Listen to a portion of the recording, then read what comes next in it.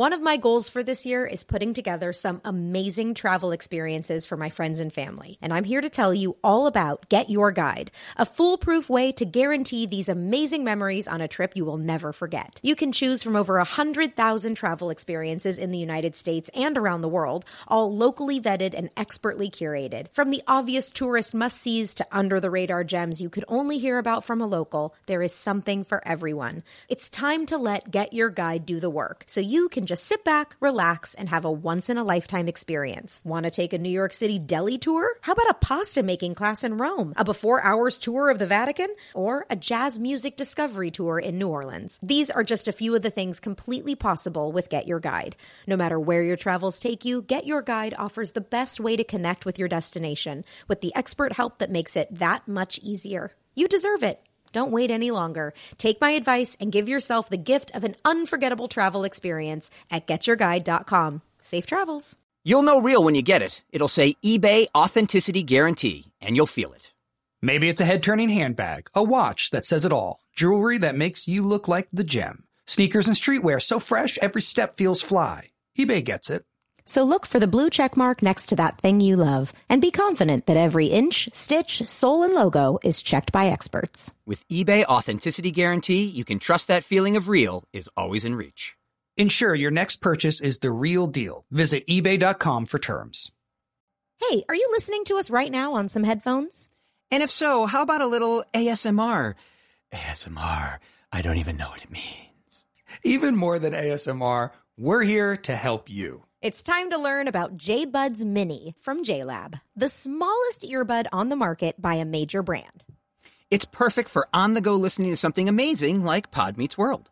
And we've got a deal for you. Use the code WORLD25 for 25% off. Oh, what a deal. Visit JLab.com now to find your kind of tech. And remember, WORLD25 for 25% off.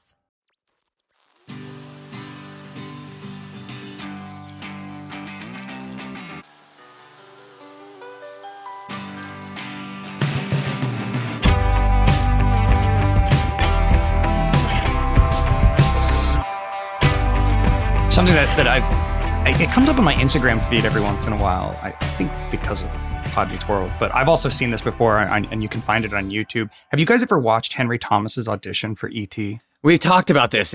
We talked about this. It's staggering. I haven't seen it. Oh my gosh, it's so wonderful. He's like 8 or 9 years old. He's improvising with the casting director, and the casting director is just, pretend you have an alien in your house and you don't want to give him over to the government, and they just improvise, and he is so present, he's so real. And then at the end of the audition, you can hear Spielberg say, "Well, you got the job, kid." And it's incredible. But it just made me think about, like, do you guys have like a favorite child actor performance? Like an all-time, like hands down, this is the best. I mean, Henry Thomas and E.T. is up there for me, but I thought you meant for our own performances. If we had something what's like our team moment? So you meant a different kid. I mean, when you watch movies or TV shows, like when you look back, do you have like because there have been kids who've won Academy Awards or nominated. Sure. I think it's a. Yeah. Do you have a thought? Of course. I mean, well, there's a bunch, and for me, they were never. I mean, the performances were great, but it was more like, I want to do that, or I want to be in that kind of movie kind of moment. Like, there was an amazing movie that meant so much to me when I was a kid called The Experts. No, Explorers. Excuse me, called The Explorers. Of course. Explorers. Ethan Hawke, River Phoenix. Young Ethan Hawke, young River Phoenix, and unfortunately the third kid, who we don't know who that is. But it was three great young performances in this really cool movie where they build their own spaceship. The first half of that movie is amazing. Once they get to space, it's really weird. It's still great, good, though. I love it. So I feel the same way. Because again, for me, it was about they finally meet the alien who's learned everything by watching TV. And so my whole life was about watching TV. Right. That makes sense to you. So it was, so performances like that. It was very Goonies. It was like a Goonies Goonies adjacent film. Goonies is another one. Where Goonies is another one. Stand By Me.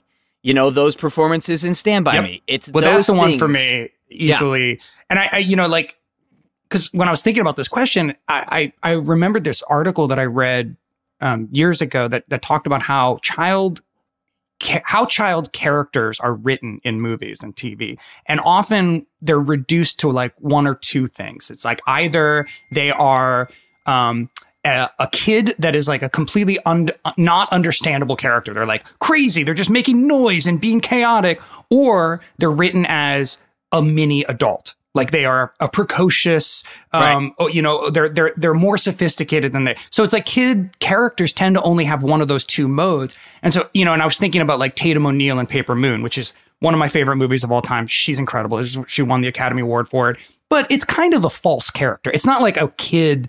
It's one of these precocious adults in a little kid's body characters. So I was trying to think of movies where kids were just kids. Like, oh, dude, I've got a great one. I've got one of the quintessential ones. And for me, Stand By Me is the gold standard, because it's like, in Stand By Me, they are, you can see all four of them are just in real time being kids with each other. They're not being, it's so realistic for how 12-year-olds actually talk to each other.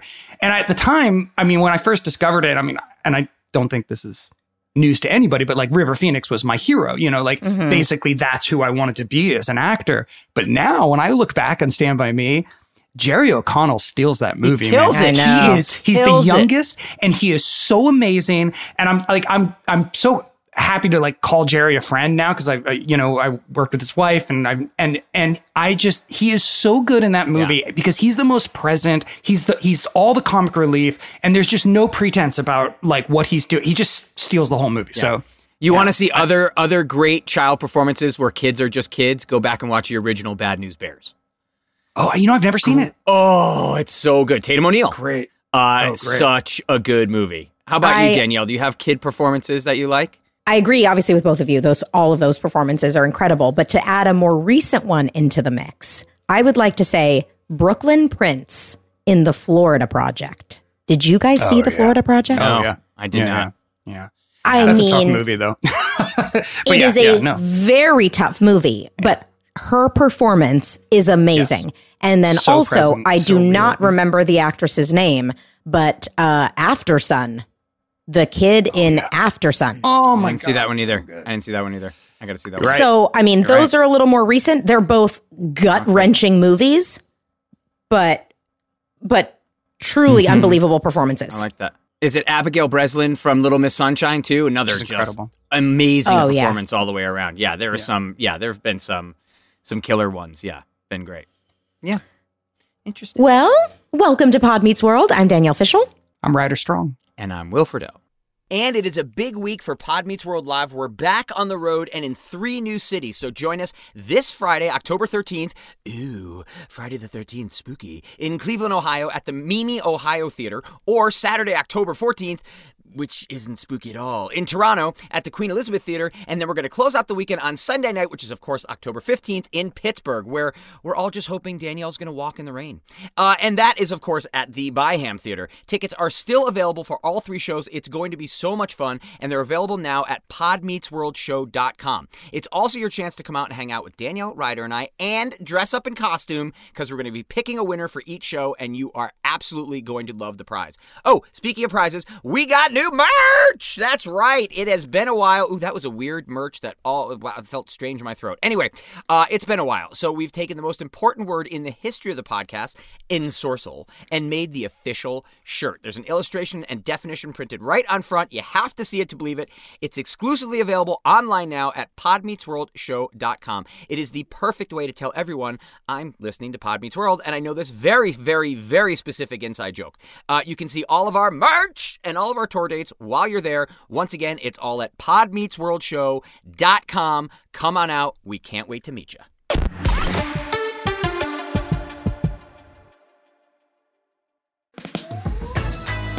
Hey everyone, it's Sophia Bush, host of the podcast Work in Progress. I am thrilled to tell you that Work in Progress is back for a 3rd season. My friends, it has never been more important than right now for us to have all of these big conversations. Together, we are going to get educated, a little bit enlightened, and we will definitely be entertained. I started Work in Progress because I'm a curious person, and I realized there are so many people I get to speak to that are fascinating and rare. And so I thought, why not take these conversations out into the world? I'm going to be having deep chats with thought leaders, newsmakers, celebrities, entertainers, authors, elected officials, and more. You can join us and listen to Work in Progress on the iHeartRadio app, Apple Podcasts, or wherever you listen to podcasts. Did you know that not everyone has a podcast with their two childhood best friends where they can talk about their memories and relive them week after week? Huh. Are you sure? Yes! So they don't have a way to see themselves as teens on a streaming service with the ability to focus on their regrettable hairstyles and melodramatic auras? No, but I have a solution. Tell me, 'cause I'm freaking out. Well, if our listeners have their own favorite memories that were caught on videotape or film reels, and now they have no way to watch it or share it with friends or post it on social media, we have your solution, Legacy Box. I used Legacy Box and it was so easy. Just threw some old VHS tapes into the box that they supplied. They digitized it. Next thing you know, I had a secure thumb drive ready to play. That way, my home videos can last forever. Legacy Box co-founders Nick Mako and Adam Baslager came up with the idea in their college dorm room and have since become the largest and most trusted digitizing company in the world. And they can digitize 15 different types of analog media, whether it's a VHS tape, a mini DV, a Super 8 film reel, or even photo negatives. Legacy Box is ready to help. After 10 years in the business, they've helped over 1 million families relive some of the most important moments of their lives. Legacy Box is the simple and safe solution for digitizing all of your family's precious memories. And by going to legacybox.com/world, you can enjoy 50% off when you get started with Legacy Box today. Go to legacybox.com/world to save 50% for a limited time only. That's right. Save 50% because of us. Go to legacybox.com/world. That's legacybox.com/world. Guys, how would you classify your hydration style on a scale of pour and chug to sipping from your favorite glass? Chug. I don't understand the scale.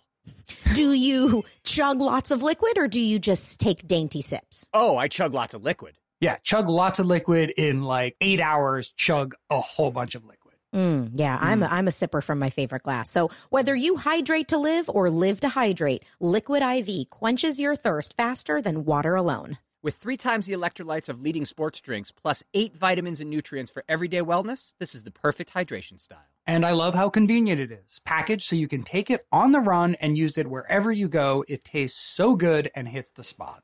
I've been using it daily, and it really starts my day off on the right foot, especially with my favorite flavor, green grape. Now, with no artificial sweeteners and 0 sugar, it's non-GMO and free from gluten, dairy, and soy. And 1 stick in 16 ounces of water hydrates better than water alone. However you hydrate, grab your Liquid IV Hydration Multiplier sugar-free in bulk nationwide at Costco, or get 20% off your order when you go to liquidiv.com and use the code WORLD at checkout. That's 20% off your first order when you shop Better Hydration today using promo code WORLD at liquidiv.com. Hey, are you listening to us right now on some headphones? And if so, how about a little ASMR? ASMR, I don't even know what it means. Even more than ASMR, we're here to help you. It's time to learn about J-Buds Mini from JLab, the smallest earbud on the market by a major brand.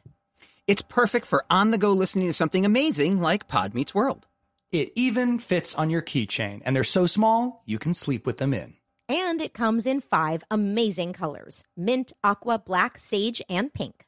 And it's got rapid charge, where in just 15 minutes of charging gives the earbuds a whole hour of battery life.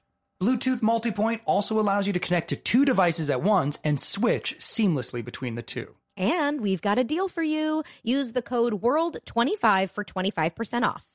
Oh, what a deal. Visit jlab.com now to find your kind of tech. And remember, WORLD25 for 25% off.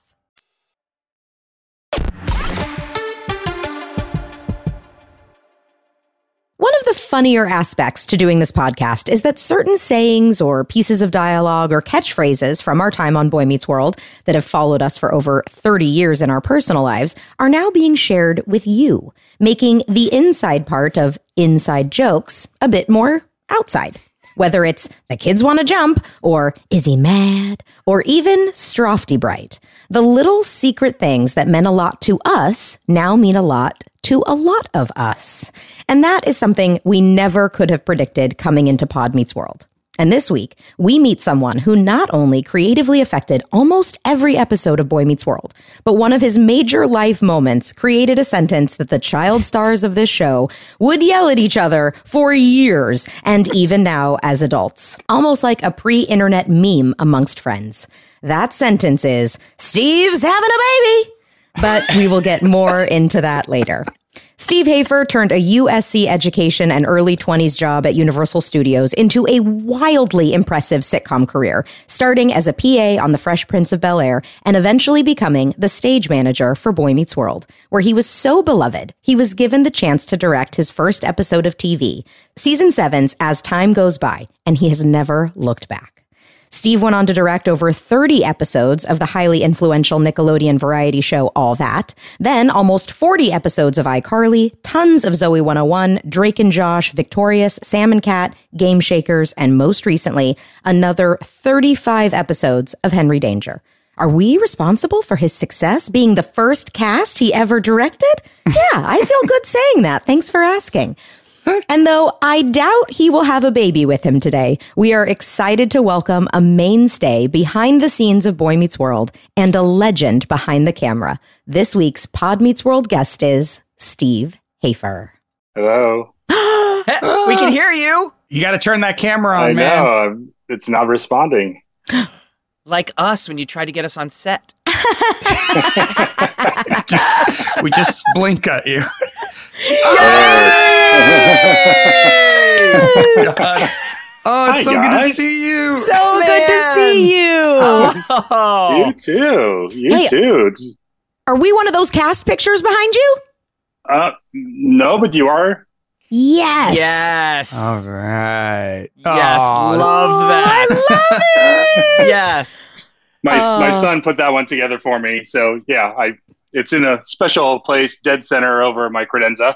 Oh, Yes. I love that. Oh, that's the best. And you almost never get to hear credenza anymore. I know. We Yeah, I don't don't use know why that I word use enough. Because it's wonderful. It's perfect. Well, God knows IKEA doesn't use that word. No. Yeah, exactly. There it's a schmores of Liersch, which is different. Yes. Oh, Steve, thank you so much for being here with us. Oh, it's a pleasure. It's a pleasure. So good to see you all. I've seen Danielle probably the most recently. Mhm. I saw Will way back at my 40th birthday party. Once Yeah. upon a time. And Ryder, Booby, it's been forever. I don't think I've seen you since rap. Like, Wow. right? Maybe I we've had know. lunch after the like maybe within the couple years after the show, but Yeah, and I don't remember. I did a pilot with Shiloh, your brother, and Betty White and Marie Osmond, and I think you might have dropped by, but I'm not even 100% sure that was after we wrapped. That No, might have been like the that was summer during before. yeah, that was still during Boy. Yeah, we were still shooting. So Wow. Yeah. Yeah, I saw Steve because Steve was one of the first people I ever shadowed when I was attempting to become a director. so cool. And Steve let me shadow him, and he was the absolute best. And he gave me all kinds of pointers and tips and tricks, and sent me on my way. It was, I remember that week, it was one of the most chaotic weeks backstage. There was drama that you don't even know. I would love to know. I'm not even completely privy to it, but it was one of those weeks. And I would have loved to have sat and just talked with you more and more, but it was one of those things. Yeah. Crazy. Yeah, Steve was also, a lot of people don't know, Steve was also the third leg of the Will, Tony, Steve tripod. Mhm. That's where right. We would be playing golf and doing all that. So we were out quite a bit with Hoefer as well. So yes, it was fun. And sometimes you and Tony were out without me, and you were telling me you were coming back or weren't going to be able to make it to a run through. just to stress you out. Just to stress him As if your out. job wasn't hard enough. Tony and I playing the horrible trick on Steve, which is, oh man, we thought it was so funny until that door opens and there's Steve's face like, what are you doing to me? And we felt so bad. We felt so bad after that. Oh my, yeah. And I was like a weird parent. I was like, I'm glad you're safe, but Yeah, exactly. I'm just disappointed in you both. It was like, oh no. exactly. Exactly. So, Steve, we like to start with all of our guests kind of at their origin story. So do you remember your job at Universal Studios? Do you have any that's where you started, right? As a PA. Do you remember that experience? Well, I originally started as a tour guide. I was pointing out the Rubber Shark and the Psycho House and everything. Yes. And that was during my senior year at USC. I needed some money, and so that was a good gig, and they were flexible with hours and all that. But so then I made contacts there and started as a set PA. For the show Coach. They were finishing up their first full season because I believe they were a mid-season replacement show. But they really had hired me to do a pilot, just, so I was answering phones and helping the ADs on set, stuff like that. That pilot was called Have a Nice Day. It was about the 70s, really funny, didn't get picked up. And then 6-7 years later, that 70s show. So it's all about timing. Oh, wow. But then those producers took me to another show, which was The Fresh Prince of Bel-Air. Oh, my gosh. So I got to experience that. It was Brandon Tartikoff's last show that he brought to NBC, or that shepherded through NBC. I stayed with them for 2 years, did regular production assistant work, some post-production assistant work. And then those producers got me into the Directors Guild to be second AD, or at that time, third stage manager, to run the background for a sitcom that starred Patti LaBelle, Morris Chestnut, Vivica Fox, Dwayne Martin. And that was called Out All Night. That only lasted for about 13 episodes. But that's where I really got to know Lynn McCracken better, who I had met at Fresh Prince. And then she had this new project. And she said, I really want a male second for me, because she had a regular female, Rainice Holmes, who's a fantastic AD. So because you guys, meaning Will, Ryder, Ben, and Lee Norris, were going to be the main guys. And so she just wanted a male figure in the AD team. So she brought me on. Arlene Grayson, beloved Arlene, had a friend also who she wanted to be the second. So that guy, whose also name was Steve, he was there for the first 3 weeks, I believe, our first run of 3. And then either he got another gig or something, but I also know his way of working and Lynn's way of working were two different things also. So then anyway, then I moved up from running background for your first 3 weeks up to the second AD position. And then season 3 is when I became your first AD. And after Arlene passed, Karen McCain had become our main producer. So she and I kind of went through trial by fire together. And so I always have fond memories of Karen. But so that was kind of it. that is quite a story to go from tram guy to, on Fresh Prince to running a stage within 3-4 years. Yeah, probably closer to 4 or 5. Yeah. 5. But I was the most blessed person on earth. That's for sure. I remember you told me a story. Didn't you tell me a story once about how you weren't, when you're a tour guide, you're not supposed to point out the Amblin building? Yes. Why? And can you tell a little bit about that? Yeah, it was Steven Spielberg's production company, for those who don't know. And it was this cool Adobe building. It just looked different than all the other it's still there. Universal buildings. And if trams got stopped there due to filming happening on the back lot, sometimes trams would get backed up and you might be stopped right there in front of the road that leads you right to Amblin. You can see it. And I guess they worked it out so you wouldn't point it out and people wouldn't try to sneak on the lot to go, because this is right in the height of E.T. had just come out, and Jaws had already been out, Close Encounters. He was at the height of his popularity back then. So I think it was more of just a security measure. But of course, most tour guides were famous for doing things they shouldn't be doing on their last tram ever, when they knew that they were quitting and they were leaving. And they would do all sorts of things like point out Amblin, or one guide walked through the Red Sea, got on and says, "Follow me," and he led the tram through the Red Sea as it was parting.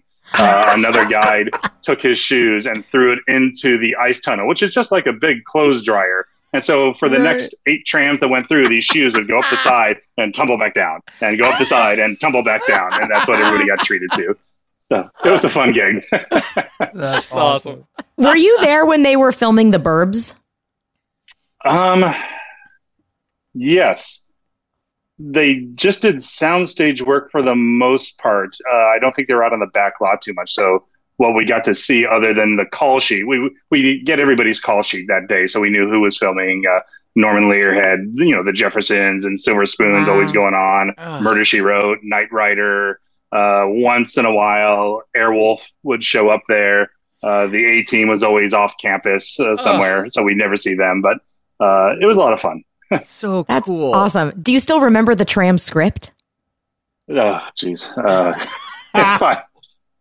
If I had an old fashioned, I would probably recall more than I care to realize. Oh, man. I also want to talk to you about the show you mentioned, Out All Night, starring Patti LaBelle, Morris Chestnut, Vivica A. Fox, Taj Mowry. And then you guys had appearances by TLC, Mary J. Blige, Dionne Warwick, Gladys Knight, Luther Vandross, Boyz II Men, Marky Mark, and Bobby Brown, just to name a few. Yeah. This only went 13? I know. How did that only go 13 with all those people involved? Oh, man. Because her premise was that she was a nightclub owner. And so it was always about gearing up for whatever is happening at the club that week. And then somebody would come on, whether it was Natalie Cole, Dionne Warwick, Luther Vandross, everybody that Danielle just mentioned. And so that was fun. We got to see them, but it also brought its own version of chaos every week, because their reps and their people all had different agendas and the way they handle things. But we always had lots of people in the club, and that was my gig, was trying to, run the background there, and learned a lot about crowd management on that show. Yeah. Did you have a favorite guest star or a favorite story from that show? From that show? Yeah. Dionne Warwick was fantastic. I just remember loving her. Luther Vandross was a lot of fun. He was hard to contain. He was almost like the dog on Up that he'd be talking to, and all of a sudden he'd see somebody he'd recognize. He'd go, "Oh," and he'd go running off. And you're, wait, no, we were heading to the set because they literally need us in 10 seconds, things like that. It's good training for dealing with us as kids running all over the place. Exactly. Nothing prepares you for you guys. So Lynn McCracken is the one who brings you over to Boy Meets World. Do you remember first meeting us and first working with us? What were your first impressions of all of us? Oh, absolutely. Well, Ben stands out first because Ben is Ben. And Ben was this little ball of energy with curly hair. And I had just met Michael Jacobs 2-3 times literally before our first table read. And I was doing, there's something about Ben that seems familiar. And then the two of them were in the room at the same time. I was like, that's it. He's a mini Michael. Yep. But you guys were great. Each and every one of you. Ryder, I connected with fairly quickly because we both come from Sonoma County, California. He's from the Sebastopol area. I'm from Santa Rosa. And so that, that was an instant connection. But Will, as he mentioned, I got to know him better because he was out of school before you guys were. Yeah. And so he would hang out with us on the patio, meaning me and Kathy G. Gregorio and Dee Dee and either Beth or Tracy, whoever happened to be there working on the set that year. And I remember Will trying to teach me how to play Magic: The Gathering, which was exercise in futility on his part, but he tried. Danielle, I remember your week especially well, just because of your story and everything that surrounded the part of Topanga. And I feel so bad I don't remember the original actress that much because Topanga is you. You are Topanga. Aww. And I do remember Michael and I think it was Blutman and Busgang came by our office and talked to me and Lynn just briefly. And I think they had their mind set about what was going, but they were just doing their due diligence. And they're saying, Danielle and Marla, was it Marla who was also being considered? They said, you've dealt with them on set and everything. How are they? And we're going, they're fantastic. They're great. And we talked about Danielle saying she's just so focused. She's so into the project. She's smart as heck. And we couldn't imagine anybody better. But we love Marla too. But we could tell they had their decision made at that point. It was just one of those little things. So I love that. I love that's a little aspect of it I never knew, where it was like there were even conversations with you guys about just like before we move forward with this, do you have any dirt on her? Is there anything bad about her we should know? And you were like, no, she seems professional. About parents, really, is what a lot of times That's it comes down to, right? too, Dealing right? with kids. It's like, what are the parents like on set? Because if they're obnoxious, then that kid is going to be a problem, you know? Yes. Yes. Well, I have been so blessed with, because as you guys know, I worked for over 20 years in Nickelodeon after I was done with you guys. And so, kid show. A lot of parents, and your groups of parents, I would stand up against any of the shows that I was on. But I was very fortunate that the majority of the parents that I had were fantastic at Nickelodeon as well. But I remember you guys coming in the early days, and everybody's getting dropped off by their respective parents, usually in a minivan of some sort. And you come in sleepy, we take you to school, you start your very hard, complex day. And then I remember cut to the final season where you guys were all driving your own BMWs, Mercedes, SUVs, things like that. And Ben was running a little late, as he and Matthew tended to do once in a while on season 7. And so Dee Dee was like, Ben's running late. I said, okay, Dad will go out and wait for him this time. So I went outside, and Ben comes rolling at whatever he was driving at the time, parks it next to all you guys. He gets out and he looks at all the cars, and he looks at me and goes, we've changed a lot over the years, haven't we? Absolutely, get inside. Absolutely, get inside. That's great. Yes, it was. Yeah, we can say Ben and Matt towards the end had a more pliable relationship with the schedule than some other people. And that is not to say that they were, would show up hours late, but 15, 20 minutes here or there was not unheard of. Well, that's funny because also I was going to college back then too. So like at that point, I was like coming from class, and I would show up late. I remember. So I'm curious. Like in a weird way, it probably got harder to wrangle us as we got older. Yeah, but understandably so. And it was stuff that I could predict. And you guys came to me and said, I've got this, so I could shape the day, or have Dee Dee, shape the day. To be a little more accommodating to what was going on and still meet our needs. And you guys always upheld your ends of the bargain, even Matthew and Ben. And it was a little easier then. When you're young, when you guys are so young, you don't even know what you're doing half the time. You're just going on impulse, you're going on hormones, you're going on a lot of things. And so you guys are a little more like, cats, trying to herd cats. But you guys were always trusting. You guys were always, well, they're not going to ask us to do this unless it's something that really needs to be done. And we would try not to ask extra things of you guys because we wanted you to have free time, have time where you could just be kids and screw around together and laugh and whatever. And that was hopefully going to make a better working environment and a better experience for you guys. Yeah. Well, it did. I mean, I can tell you that the working environment aspect of it, I'll only speak for myself. If there was anything on the set that I had a problem with, and that was rare, you were always my go-to guy. Yeah. Like you made it that place where it was like we knew that we could go. We've said the same thing with like Jeff McCracken. There are certain people on the set where it was like if we had any problem, we knew it was a completely and totally safe space. And for me, especially because you and I spent a lot of time together and played golf, it was like you were, if anything happened, you were always the first person that I would go to. And nice. I just want to thank you for that because you always made it a very, very safe, open kind of environment to where there wasn't anything we could go and we couldn't say to you. Well, you have a very specific story about Steve, don't you?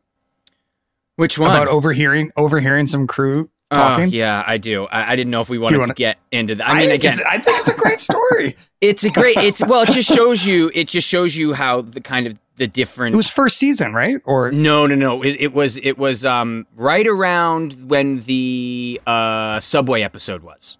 Okay. It might not have been that week, but it was. If it wasn't, it was the week after because the same person I remember having a weird conversation with that week. So it was either a week or a week after that. There was a crew member, and I walked out.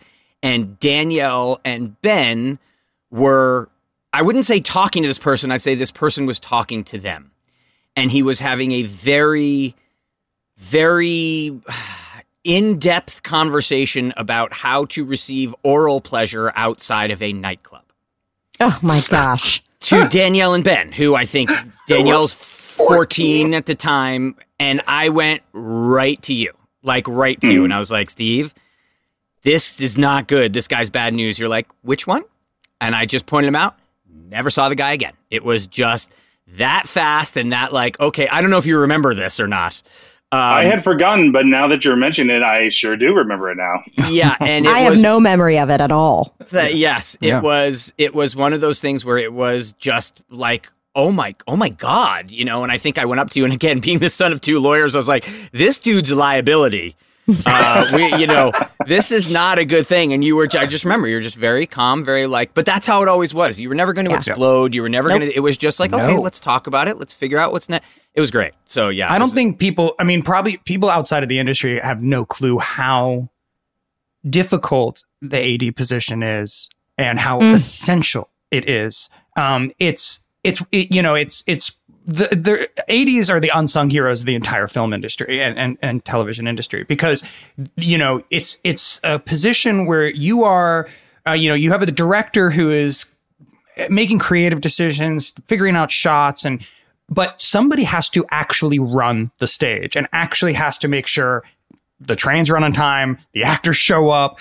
There's so many moving parts, and so often the AD is good at that aspect of the job, but then is just an awful person to deal with. Right. Not a good people person. Out, and they're so emotional, right. and they're just screaming and yelling, and it creates a chaotic, very stressful environment. And so the magic, somebody like you, Steve, who can be a great manager, get everybody in line, earn everybody's respect, and still be kind and still be positive and still make people laugh and like keep everybody on that is, I just took it for granted because I was a kid. I didn't know. Sure. But the second I moved into other sets and I saw, oh man, the first AD makes or breaks the show. And like you made the show, man. It was always just, we knew we were safe. We knew we were taken care of. Everything went to schedule, everybody. And you were also a friend. You were fun to be around. So you managed to like maintain authority without being awful, which is really hard. And it's like you said, it's exactly like you said, where it was like when Tony and I played the pranks or stuff like that. If the worst we would get is like disappointed dad. Yep. And that's what you want. You don't want somebody screaming at you. You just don't hear anymore. But hey guys, I'm glad you're safe. But that was like we disappointed Steve. Like it was the worst thing in the world to let Steve down. That was like the worst thing ever. So we certainly appreciate that. That was great. Yeah. Well, it's the greatest gift and the curse of working in kids television. I'm sure many of your guests have already said this, but it's watching you guys do these amazing things at such a young age, but then you grow up and it's so fun to watch you grow up. But then it forces the show to end because you're now not kids anymore and you've gone off and it's like, and so I've gone through, 17, 18 versions of these kids going through, and it kills me. But especially you guys, because you guys were the first. You are arguably the best. I used to get in trouble by Josh Peck all the time because I'd tell Boy Meets World stories on the set of Drake and Josh because we'd be doing something. And I go, this reminds me of so-and-so, and these guys are doing this, and then it got to be a running joke, and we get to something, and Josh goes, do you have a funny Boy Meets World story for us, Steve? Okay, go hit your marks, let's go. Oh, now we've got podcast beef with Josh. Yes. Well, you mentioned before that we would, that I tried to play, teach you to play Magic. Which led Ryder and I this random memory. Do you remember we had a card printed up for you that was on your podium, the Keldorian Frostbeast? Yes. I think we actually called you the Keldorian Frostbeast. Yes. For a little too long, I think. Yes. That's the best. Oh my God. Oh, man. I remember you guys writing on my script too, next to all my cues that I'd have, and you'd write cue the something monkeys or cue the whatever, and it's like, okay, Ryder and Will have been here, and then Matthew started in later because he saw you guys do it. It's like, okay, what's going on? He did the same thing we did, just 20 minutes later. Yeah. I love you, Maddie.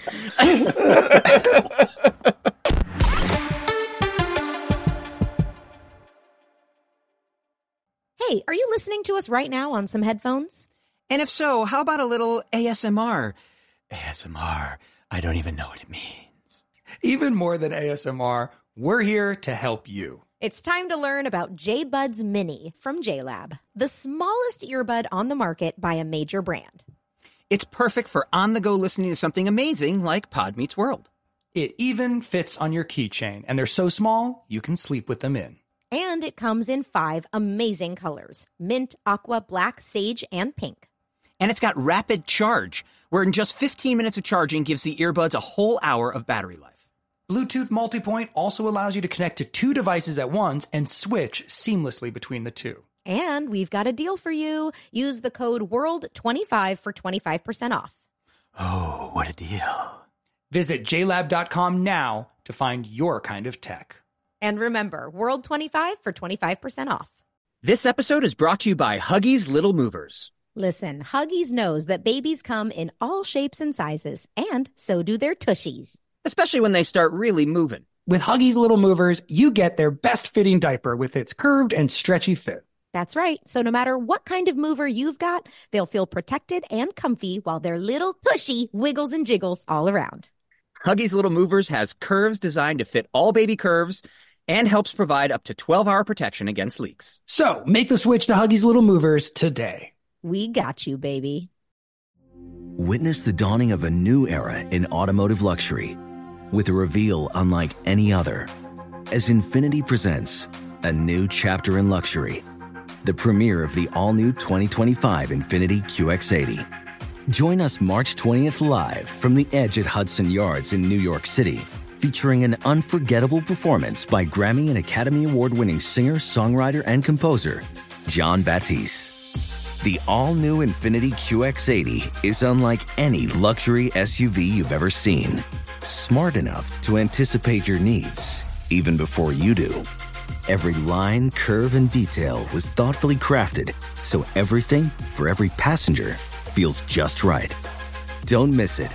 Mark your calendars and be the first to see it March 20th at 7 p.m. Eastern, only on iHeartRadio's YouTube channel. Save the date at new-QX80.com. 2025 QX80 coming this summer.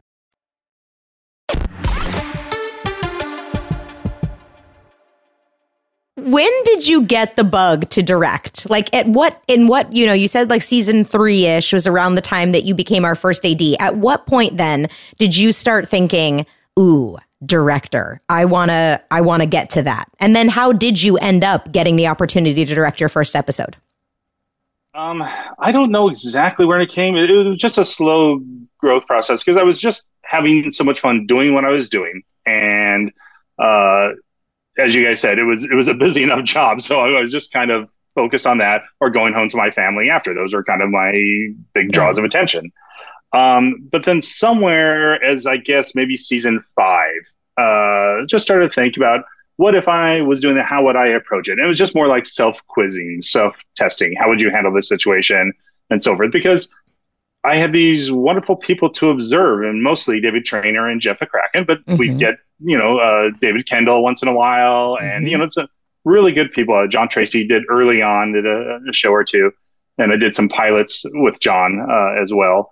So it was a wonderful array of approaches and personalities to draw from. And then on other shows, I'd seen other guys, but this was a nice up close personal. I knew all the people involved. So then an episode became available in season 7. And so I talked to Karen and I said, hey, I know, but if nobody else comes up, would Michael and you even consider? And she said, well, I already have, and I've already brought your name up. And it's like, really? And she goes, yeah, just in passing. But now that I know that you want to, let me talk about specifics with him about this show. And so it just kind of came around that way. And next thing I knew, things started moving very quickly. Wow. That was a big episode, too. That's what I was going to say. How did you, when you got the script for what is arguably one of our most bizarre, in-depth, artistic, I mean, there was nothing normal about that episode at all. Were you freaked out when you read the episode you were going to do? It was weird. And it was a first-time writer, too. It was Erica Montalvo, who Right. was part of the Disney Fellows program. So it was her first script, me. I seem to do that a lot. Karen McCain, first time producing me.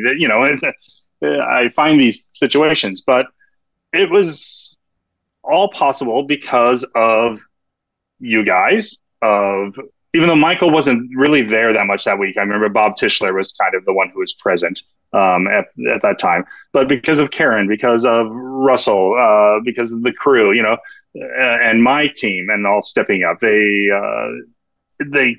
carried me along. And it was a long night because I was piecing together and it was involved. But I was so thrilled that everybody got to do their own thing. And it was really Danielle's story. And that was a lot of fun. And then you headed up the B story, the detective aspect. But everybody got to do their own thing. And I remember talking with Ben about, just be of the Bogart thing. Don't try to do a Bogart imitation. And he's like, oh, thank God. Right. He was stressing about it all weekend. It's like, no. I don't think we should go there. And just everybody, I remember Trina just loving her wardrobe that she had. And one of my favorite shots still, with the exception of Danielle being sucked into the vortex, is Ryder, when we introduced Ryder and him pouring the shot that just kept going and going and going. And that no recollection. Ryder just did it the first time and said, yes, keep that. That is so great. Yeah. And then you do the, doesn't he do the 2 finger gun salute too? Yeah. It was great. Yeah. The Isaac. That's right. Isaac. Oh, so funny. And then I just remember I had never seen Casablanca or like any of the references. So I just remember being like, what are we doing? Okay. So I'll just tell me where to go, what to do. But I remember it being an incredibly smooth week. Like I remember, because at that point we were getting a lot of new directors. It was sort of like a lot of actors turned directors, or a lot of favors. Like friends of Michael would suddenly show up and be directing. Yeah. And they didn't all go well.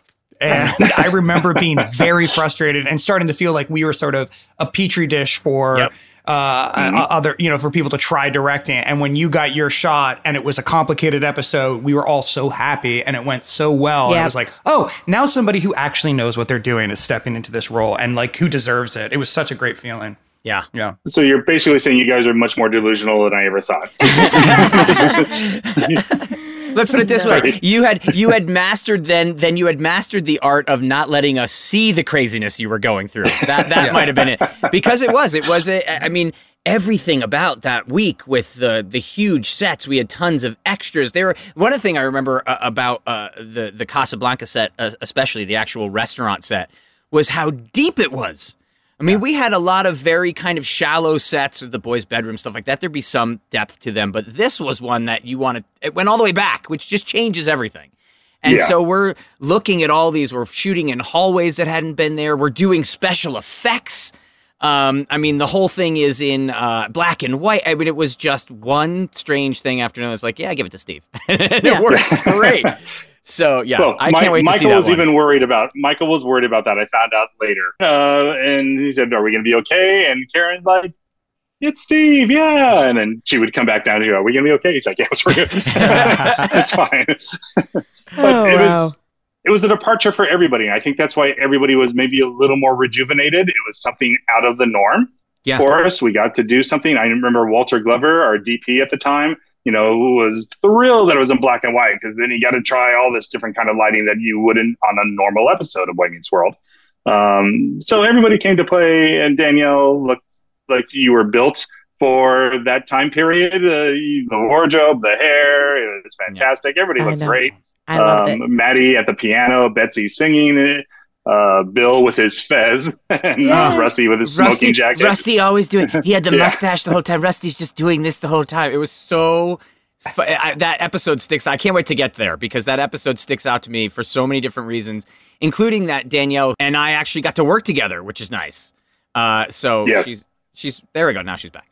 But it was like that whole week was just a ton of fun. And you're right. I think after a while, you've done the same show week after week after week. The stories change, but you're essentially doing the same show and playing the same characters. So to then just to take it out of that and do something so outlandish, so crazy, it does. It gives you that morale pep right when you need it. So it was that was a fun week. That was a really fun week. I want to talk about Steve's having a baby. Steve's having a baby. Do you? There's so many things. One, do you remember us saying that? Was it annoying? And how old is that baby now?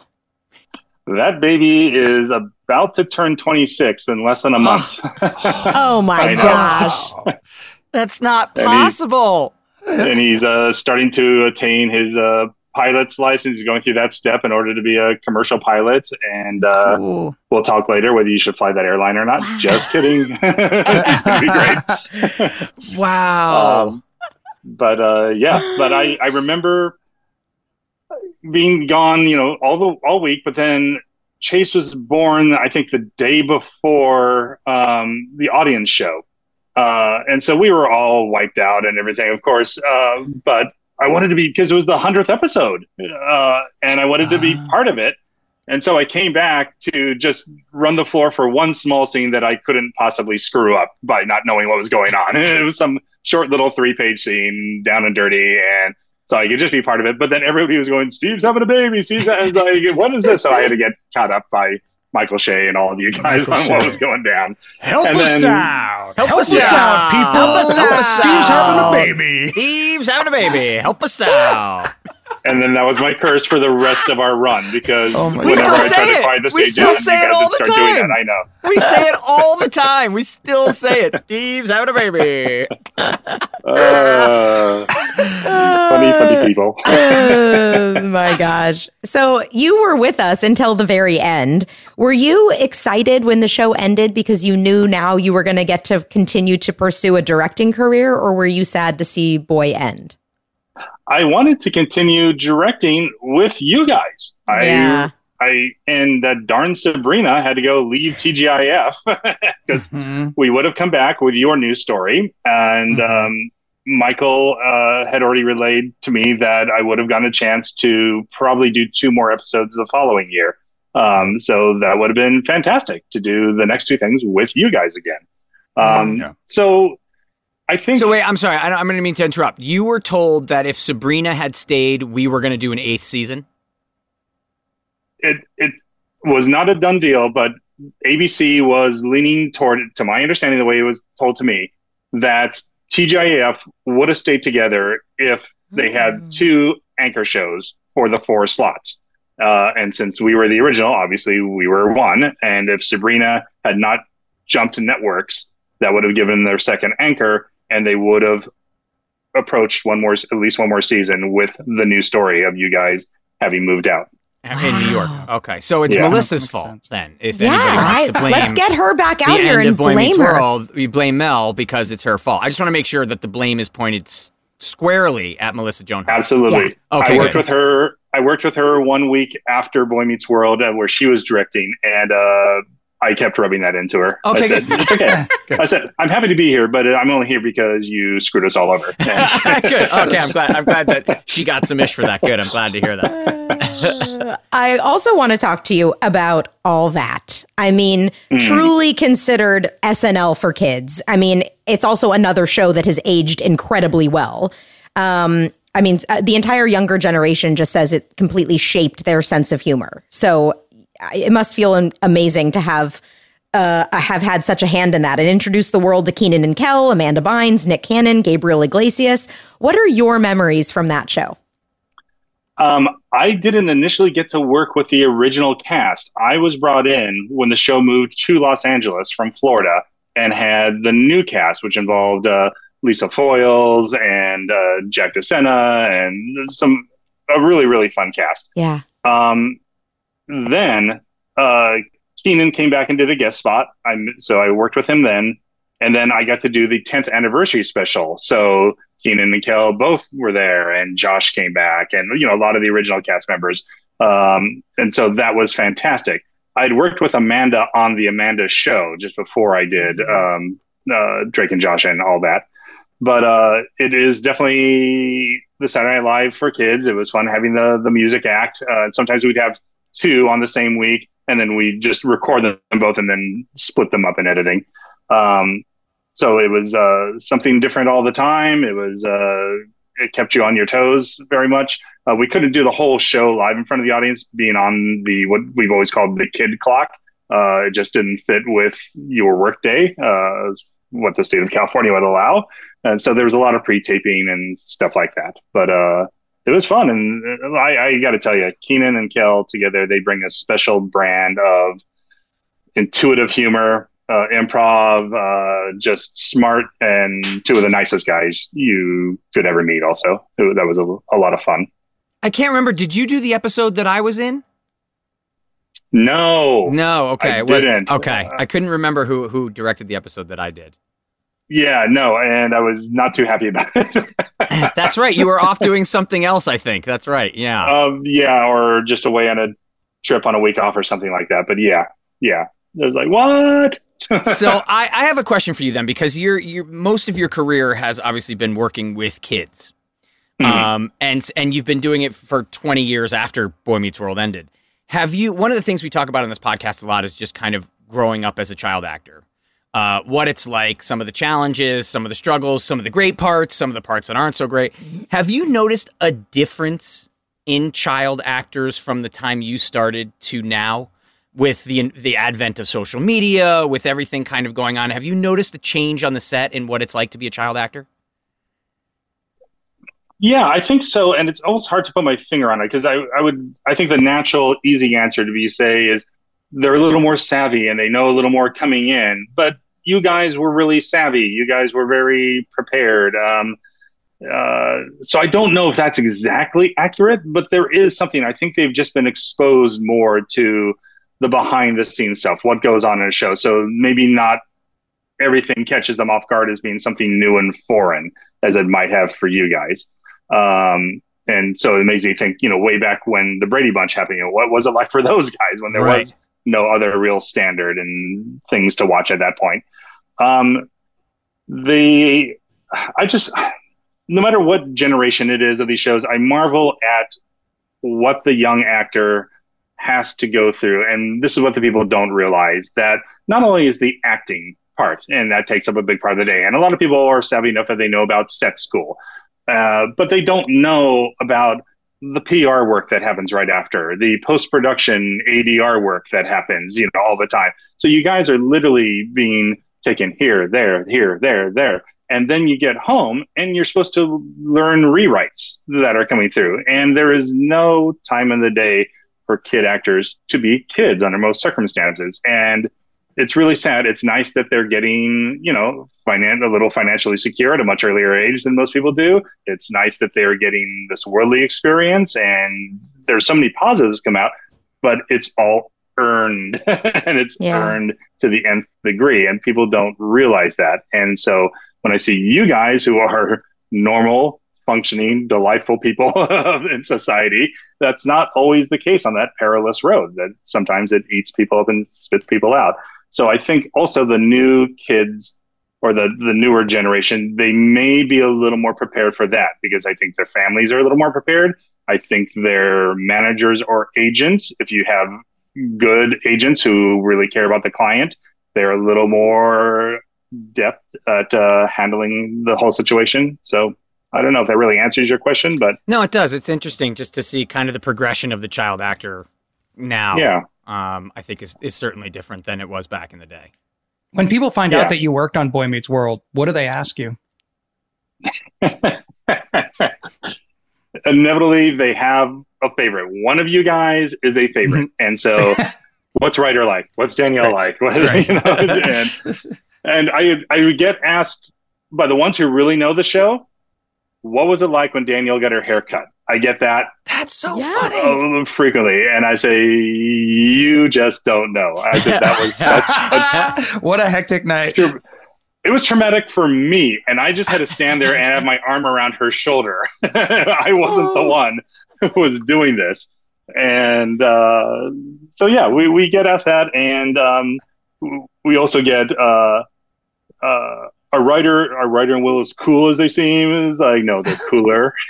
Yeah, right. Yeah, they were playing. Do you know the Keldorian Frost Beast? Exactly. Have you heard of Magic the Gathering? They were playing Magic the Gathering. Yes. Yeah.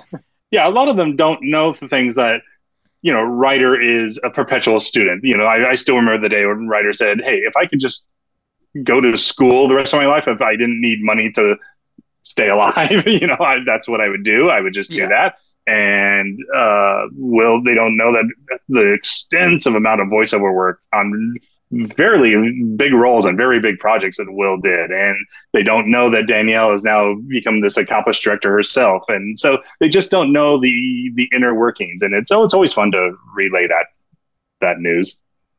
Yeah. Is there a week? I won't even say an episode. Is there a week on Boy Meets World, for good or for bad, excluding your directing debut? Yes. That stands out for you. I don't know about that. To me, it's all this amassing of these wonderful stories and memories that you just remember from, like Danielle's haircutting week. I remember when we all found out that Steve Hibbert, one of our beloved writers, played the part of the Gimp. Was the Gimp on Pulp Fiction? We all freaked out. And I remember we were getting ready to start a run through, and it was one of those farce things where you guys were all about to make an entrance from something. So you're all behind the set. And I think Jeff McCracken was directing, and he's like, "And action." And nobody came out. And he goes, "Action." Nobody came out. And then all of a sudden you hear Ben going, "Hibbert, really the Gimp?" And then just all you guys were laughing from behind the set, and all the writers just breaking up, and the network looking back like, "What?" And it was hilarious. And then Will had another moment. I remember when we were doing the Wilderness Store set, and Rusty, who's usually rock solid on his lines, just was going up on a line, just could not get it right. And Rusty puts all this pressure on himself, and he starts, getting mad at himself, which is just making the situation worse. And so he literally, like 4 takes, had not gotten this line. He's like, "Oh," and he's getting upset. We're in front of the audience. And so we reset again. We're going to start one more time. And then Will had the first entrance. So I just said, checking with you to make sure, that we were going again. Like, "Will, are you all right?" And then Will says, "Yeah, but what's Rusty's problem?" Which just bust everybody up, broke the curse. Rusty was fine on the next take because it just had interjected this humor. So it's stories like that. I remember cutting through behind the kitchen windows once during a take. David Trainor's directing, and Michael had rewritten something with it. This is when I was the second AD. So I was backstage, hair and makeup, handling something. And something big came up. I had to get to Lynn out on the set. And all week long, we'd rehearsed it one way, and we were not looking toward the kitchen. We were way over by the refrigerator and the door going into the living room. And Michael had changed something I didn't know. You guys were rolling. I cut right past the window, and I hear cut. And I'm like, "Oh, no." That could only be for one reason. That was me. And Lynn's like looking at me, and David Trainor came over and goes, "If there's anybody else but you." I said, "I'm so sorry. Yeah. I'm going back now." Oh, you never want to be the person that ruins it. You never want to be the person that ruins it. No. Oh, man. So, Steve, having worked on so many successful shows, what do you think makes a show super successful versus a show that, does a few episodes and then gets canceled? What do you think the secret sauce is? It's that perfect blend between the writing staff and the cast. How can it be anything but? It's the writers who initially create interesting characters that are going to take us places, but then they find the right cast who can take those words and breathe life times 1,000% into them. And then the writing staff will take the cue from what the actor has developed and then start feeding into that path that has been laid by the actors. What is this character like? What does this character do? What are the quirks? And then they start writing to those strengths. And when you find that perfect sweet spot, to me, that's it. And I know other shows get popular because of some big headlining star is there on the lead position, and people are tuning in for that. But for most of the shows, I think it's that other blend. Yeah. And you guys had it. Aww. 30 years later, looking back at Boy Meets World, what do you think of all of it now? Do you have an overwhelming feeling? Like, did you ever think we'd still be talking about it this many years later? I wasn't sure. I knew it was something of quality. It was something of substance. And, once again, not to keep referencing the Brady Bunch, but, that had this longevity that people always talked about and idolized. And it's like, well, why can't this show be like that? It has characters that you love as a fan. It has stories that deliver a message that brought a lot of import to a lot of people's lives, or might have helped solve a question that they had about their own lives. And so those are two big key components. So I sure hoped that it would. And then when Girl Meets World came around, I said, well, that's just going to lock this in. And now with this podcast, I hear more about Boy Meets World now, possibly, than I did in the first 5 years after we were done. Wow. You know? And so kudos to you guys. I mean, this show, this podcast is, wow, it's taken off. We feel very fortunate with it, and we're so happy that you came up with the idea for it. Yeah, thank you for coming up with this idea, Steve. Thank you. I'll never forget the day I'll never forget the day you made the phone call and said, guys, I think the three of you should start a podcast. And you don't get enough credit for it. And we like to give credit where credit is due. We really do like to give That's what we're known for. That's what we're known for. Totally. Maybe I had one too many old fashions that I before. Anybody but Ryder. We'll give credit to anyone but Ryder. I can tell that there's one of your reactions that's not quite the same as the other two. Yeah. Exactly. Oh, man. Well, anytime I can come up with great ideas for you guys, you just let me know. I love that. We really do. Ryder. Well, Steve, thank you so much for being here with us. It was so good to reconnect with you. I would love to try to arrange a lunch for the four of us to where we could actually spend some more time just catching up with you. You have been one of the people, and there are surprisingly, and maybe not surprisingly, because you know the people we worked with, but when you have people that you can look back on in your life, especially when you were a kid, that were like true pillars of somebody you knew you could count on, who made you feel safe, who you could rely on, who you could tell things to. Like, we have a lot of those from the show. We actually, the more we bring crew on and cast on and we talk to them and we say, we always knew we could go to you, that far outweighs the number of people we go, never really liked that person. But you are one of those people, and truthfully, one of the people at the forefront. If we had to put together a short list of 3 to 5, you'd be on that list for each and every one of us. And we knew how seriously you took your job. We knew how seriously you took protecting us. And you made our day-to-day fun, even when we were pistols and not showing up on time or going through something in our lives. We knew that we needed to do better because we didn't want to let you down, but you also never made us feel bad about ourselves. And we owe you an enormous debt of gratitude and a big thank you for that. Oh, well, thank you. That means the world to me, coming from 3 people who are still very, very, very dear to me. And I've always said to friends, I don't like picking favorites of shows and everything, but you guys are right there. I wasn't going to ask, but I'll take it. I do have 3 casts that I am very, very partial to, and you are one of those 3. Okay, good for sure. I'll take top 3. I'll take top 3. I like that. Take top 3. Absolutely. Oh, all right, Absolutely. Steve. Well, we'll be in touch for a lunch soon. That sounds great. I'll let you know next time I'm in LA, since I live way up in Washington State. Yeah. You live in Washington State now? I do. I can see Portland, Oregon from my house, so I'm as far south as you can get. But is it easier to hit the fairway wood up there than it was down here in LA? No, because it's so rainy. I play like twice a year. It's always raining. Well, we will be in Portland sometime next year. We will also let you know when that happens, and maybe you just hop on over to Portland and we'll get lunch then. That's an easy do. Yep. Okay, great. Awesome. Thank you again, Thanks so Steve. much, guys. Great to see you. Yeah. Good to see you. Love you all. Bye, buddy. Bye. Oh, man. So much fun to reconnect. Can you believe Steve's having a baby? He's going to be 26? No. And a pilot. Someday we're going to get... I'm so jealous. Welcome to whatever airlines. This is Steve's having a baby, and we know you have your choice of all the... Like, what? That's gonna be like, that's just for us. That's just for We don't us. even know his name. It's No, just Steve's Chase. having a baby. His name's Chase. Chase, but I'm Chase. going to I know, I only heard call it him too, but- Steve's having a baby. It's Steve's having a baby. That's what we know. You have your choice of Steve's having a babies. Guys, do you think we could convince Steve's having a baby to just be our pilot? Ooh. We somehow need to, there's a few things we have to figure out, like, a plane and all that stuff. Yeah. But becoming billionaires first, buying a plane.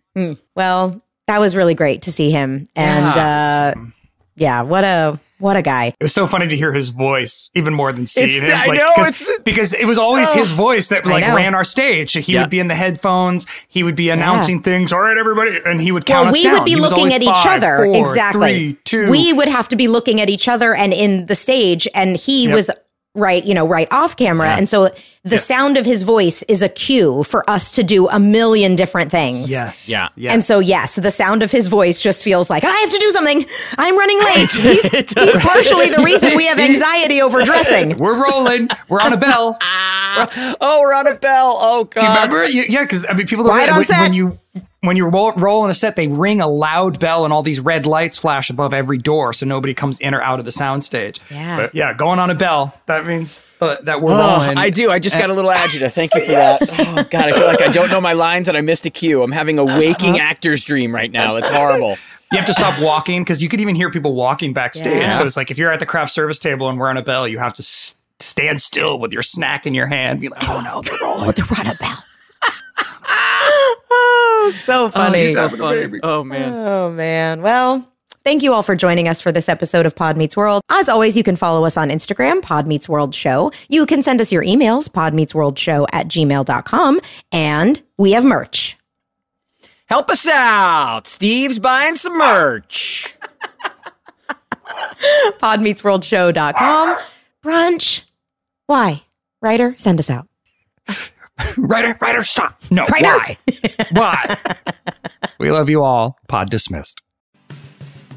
Pod Meets World is an iHeart podcast produced and hosted by Danielle Fishel, Will Friedle, and Ryder Strong. Executive producers, Jensen Karp and Amy Sugarman. Executive in charge of production, Danielle Romo. Producer and editor, Tara Sudbach. Producer, Jackie Rodriguez. Engineer and Boy Meets World superfan, Easton Allen. Our theme song is by Kyle Morton of Typhoon. You can follow us on Instagram at Pod Meets World Show or send us an email at podmeetsworldshow@gmail.com.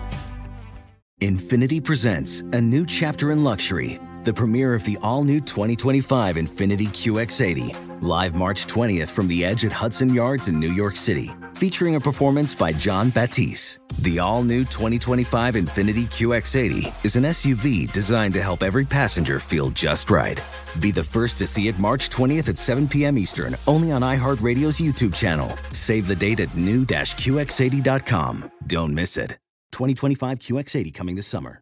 When I'm on my way to drop off the kids at school and I'm on about 5 hours of sleep and I haven't had my coffee yet, I'm truly one of a kind. Yeah, this sounds like the beginning of a horror movie. It is.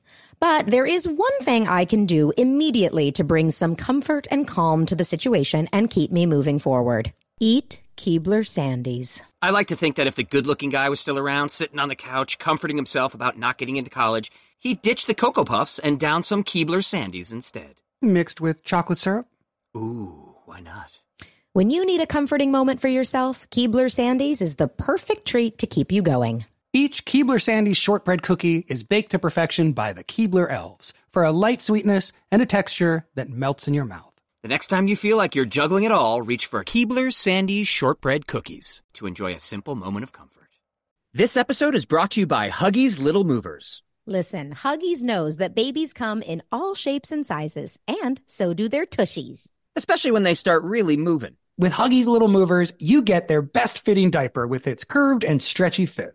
That's right. So no matter what kind of mover you've got, they'll feel protected and comfy while their little tushy wiggles and jiggles all around. Huggies Little Movers has curves designed to fit all baby curves and helps provide up to 12-hour protection against leaks. So make the switch to Huggies Little Movers today. We got you, baby.